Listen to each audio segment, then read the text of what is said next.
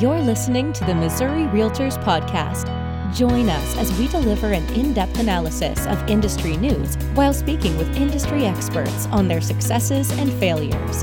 Along the way, we'll also share strategies and practices to help you become a more successful realtor.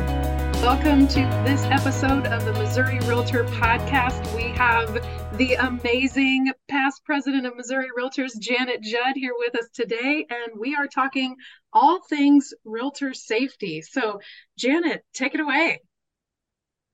Thank you, Andrea. I should say Madam President. So thank you for this opportunity. You know, Realtor Safety Month is a good thing and it's a bad thing. You know, it's sad that we have to have it. But what I want our realtors to know and agents across the state and the country is to know that we are in what the Department of Labor considers a high-risk occupation. We're in a hazardous occupation, and it may look like fun and games, showing houses out there, etc. But we've got predators and we've got opportunists that are after our industry. And then when you add cybersecurity on top of that, it's even larger and encompasses other professions also. So we just had a situation. We just had a situation in St. Peters, Missouri, which is in St. Charles County. It happened earlier this week that an agent was assaulted when she went on a listing call. Oh, wow. And she was able to escape. They were able to get the police in there and the gentleman was arrested. But that's what a true predator does, is he will find his prey. You know, he may have several people in a queue. He's shopping for a victim. And that's why we have to be careful, men and women, when we're going on listing calls. It sounds like a great opportunity to make money, but you need to scope. How come they're calling you? Ask them who gave you the referral. What's their motivation? Dig a little deeper. And if something doesn't feel right, make sure you take someone with you. Yeah. I feel like your gut instincts, your intuition is probably our biggest asset that we have in trusting those spidey senses, that if something doesn't feel right, it may not be right. And whether it's right or wrong, if you take somebody with you and they're perfectly wonderful human beings, no harm, no foul, right? That's exactly it. And you can use that other person as an opportunity to say, hey, I'm mentoring them. We're doing this together. They can be my partner. They can learn, you know, you have such a beautiful house. I wanted them to see this. You can change it and make it a positive in so many ways, that taking someone with you is not a negative. Another situation that we're running into quite a bit now is with marijuana, cannabis being legal. You know, people are leaving it out or it's being stolen. You know, so when you see someone come through an open house and they're opening the medicine cabinets or they're opening kitchen drawers or the pantry, etc., it's surprising how the gummy bears are just in packaging in the pantry. And things like that are disappearing from open houses. Wow. So, yeah, that's happening also across the country.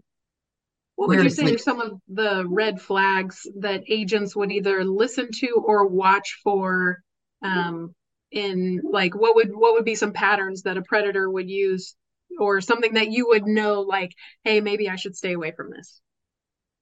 Well, a predator they're usually between the ages of 30 and in their 50s, white male. They're socially acceptable. They're physically acceptable. So there's nothing weird about them. They can be married, you know. They'll be a businessman. It can be white collar. So they're going to look very normal. They're going to sound very normal. We just recently had a case, though, that there was a guy that sounded like, on the phone, he sounded to the realtor like he was a police officer. He had that very authoritative voice. So she just felt very comfortable. And then that situation went very negative very fast. So she met him, of course, in an isolated home that was vacant. It's off the road. So when those particular properties, when they demand to see those, and they do demand, they'll say, I have to see it at such and such a time. You don't have to be a Pop-Tart. You can take that authority back and say, I can show it to you at 2:00. You know, will that work? And if that's not going to work for them, there's something going on, because if they're really that motivated, they will change and accommodate your schedule. So what I was going back to the about the gentlemen themselves is that they look normal, they sound normal, that they have no hesitancy in presenting their driver's license to you. Because according to the FBI, they say that the counterfeiting of driver's licenses is so good nowadays, and it even confuses police officers. Wow. So they're so legit looking. So they can have 4 or 5 different identities, and they will feel very comfortable handing that out so that you can make a copy of it. So you've just got to dig a little deeper and meet them in the office if you can for the first time, or at a neutral location. That's the key. If they're not willing to do that, heads up. Gotcha. So some of the systems that we can put in place as real estate agents for every transaction that we've never met the person before, best practice would be to meet them at a coffee shop, at the office, wherever. And guys, the hook is like, if you're really wanting to buy this property, let's get some of our ducks in a row. That way, if you love it, we'll be ready to go. There's so many ways that we can present that. And then if they're still not taking the bait, you can say, for safety reasons, you don't know me, I don't know you. Let's go ahead and meet at the coffee shop and go from there. You're exactly right. And, sometimes it can be, I had a situation one time when I told someone that I wasn't willing to meet them at the property. I do this all via text, and I'll say it's for security reasons. Send me the make and model of your car, and how many people will be on this showing. And I've shared that story before, that it ended up being 4 men in a car, and one of them got out and went into the backyard. And when I called the guy on the phone and said, "What's up with the guy in the backyard?" He said, "What guy in the backyard?" Mm-hmm. Yeah, I felt very And that's lucky. because you got to the showing early and you saw all of this go down. Exactly. Yeah. Yep. So just being extra prompt, extra alert, getting that, driver's license is a good thing. If they have nothing to fear, they're happy to present it. But, getting what kind of vehicle they're driving, how many occupants are going to be in that car, et cetera. And when you say it's for security, yours and mine, this is what I'm driving. This is who's going to be with me. They sometimes, don't make it sound as scary as it has to be. You can be, I'll just tell them it's for your security and mine. Yeah. And a lot of agents I have found use the safety app Forewarn. Yeah. And the one thing that I will caution is, if you do background checks on one person, make sure you do it on everyone. Yep. And you can't be accused of violating fair housing. Yeah, same with the driver's license and meeting at a public place. If you're only doing that every once in a while, it'd be very easy for that to be a fair housing violation. It needs to be part of your system, part of your process for every single person. Yep, for sure. Exactly. And guys, there is no commission dollar out there that is worth putting your life in jeopardy. I mean, if it doesn't feel right, then it's the universe telling you maybe you should say next and move on. And Andrea, these predators, time is on their side. And like I said, they will have women in the queue. And what they'll do is they will lure you into a sense of comfort. And that you've shown them property several times, you're feeling comfortable.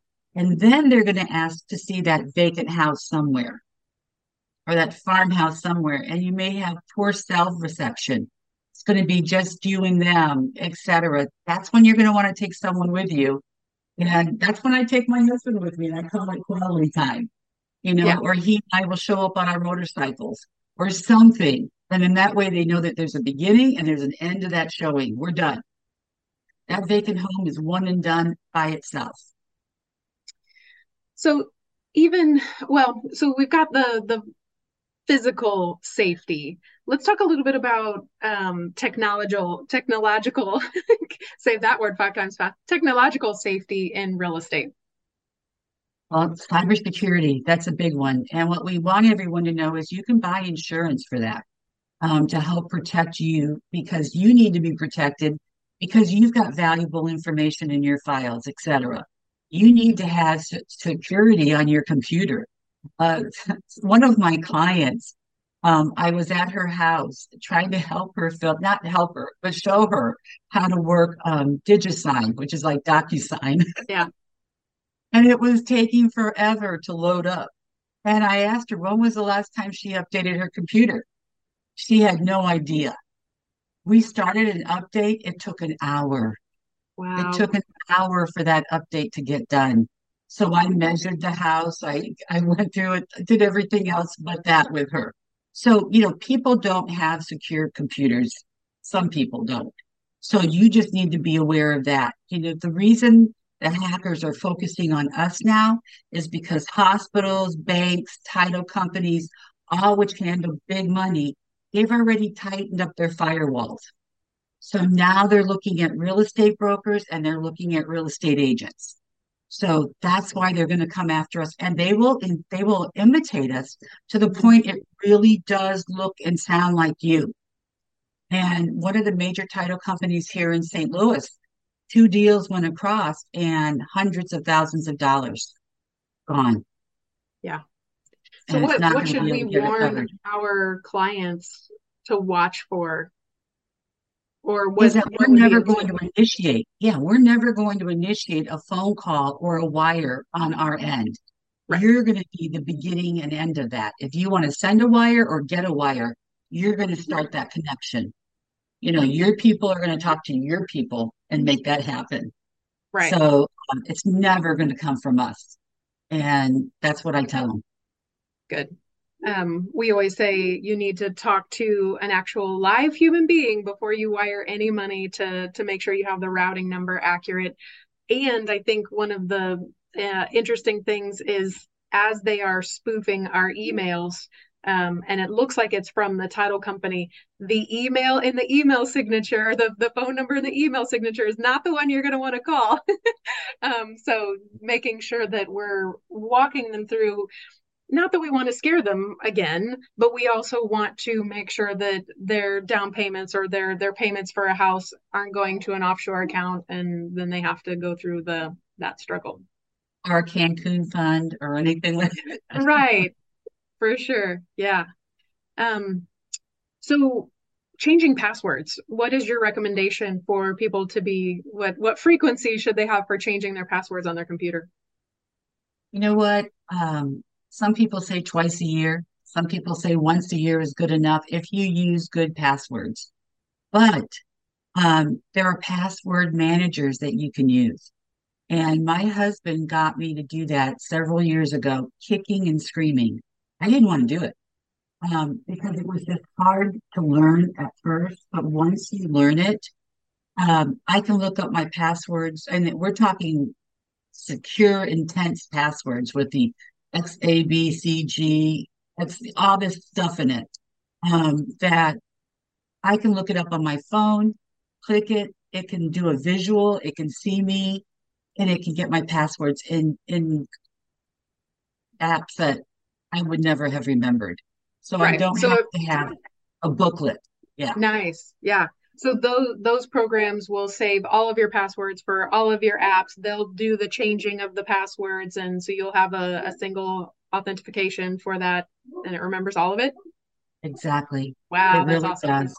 So, I sign in with one password and then all of those are right in there.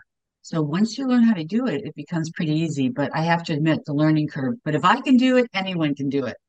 That's the good news.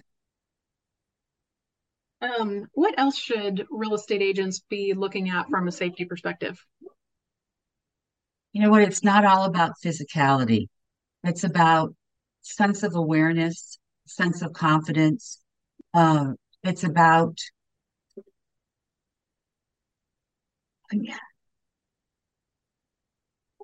it's not just about physicality or carrying a gun or anything like that. It's about being confident and having that sense of awareness. And all of it can start from your picture. When we talk about your photo that you have everywhere, we want it to be a business photo. It doesn't mean that you have to have a sour face or anything, but there's a difference between an I love you smile and a business smile. There's a difference between a business neckline and a plunging neckline. We see there's a lot of attractive people in this business, and the physicality shows, well, that just can help a bad guy target you. So, when we recommend photos, it's, a professional photo, shoulders and above, etc. And it's a shame that we have to recommend that, but we have to. For sure. Yep. What, from a brokerage standpoint, what would be some recommendations for brokers in either educating their agents or having protocols in place for their agents?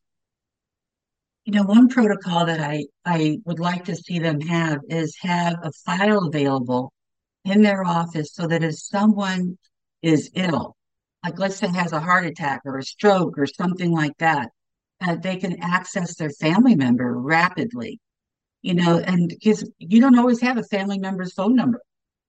You may not know that. So that's going to be on the file. So having that's a way to ensure the safety of your members of your office. So because you can call 911, they're going to say, where's his wife? And yeah, you're screwed. So you just have to, that's a protocol that I think is really important, step one. Number two, you can tell them, that they need to meet someone in the office. They're not always going to enforce that, but NAR does have webinars available that I think are excellent. You will hear and see me on some of those, but there are webinars that you could break into 10-minute increments, 15-minute increments. And I've been told from across the country that agents in their office, they've tried doing that, and the agents have said, let's see the whole thing. They didn't want it to stop. Yep. They wanted the whole webinar to go through. So we've got some really good webinars online that you can show your agents. And I think them hearing it from someone else will make a big difference. Definitely. And all of those we have on the Missouri Realtor website. We have a Realtor safety page. So you can check that out on the Missouri Realtor website, see all those resources, those videos, the different tips. I'm not sure if all my videos are on there from NAR. So, but they can go to NAR too and see them on the website. Perfect. Awesome. Safety is something that I think we take for granted or don't think about on a daily basis. So having this conversation and having a safety month each year is great for us to just keep this top of mind, because we want all of our realtor members to be healthy, happy, and safe for sure. Exactly. And it's sad that the inspiration for this had to come from an agent being murdered. And Chris Polychron, a past national president, made this happen. And, it's something that I'm very, very passionate about. Unfortunately, there are very many others at NAR that are, and in Missouri. So thank you, Andrea, for this opportunity. Thank you so much for joining us. And Janet, thank you so much for your thoughts on realtor safety. Stay safe out there, guys. Trust your gut and have a great day.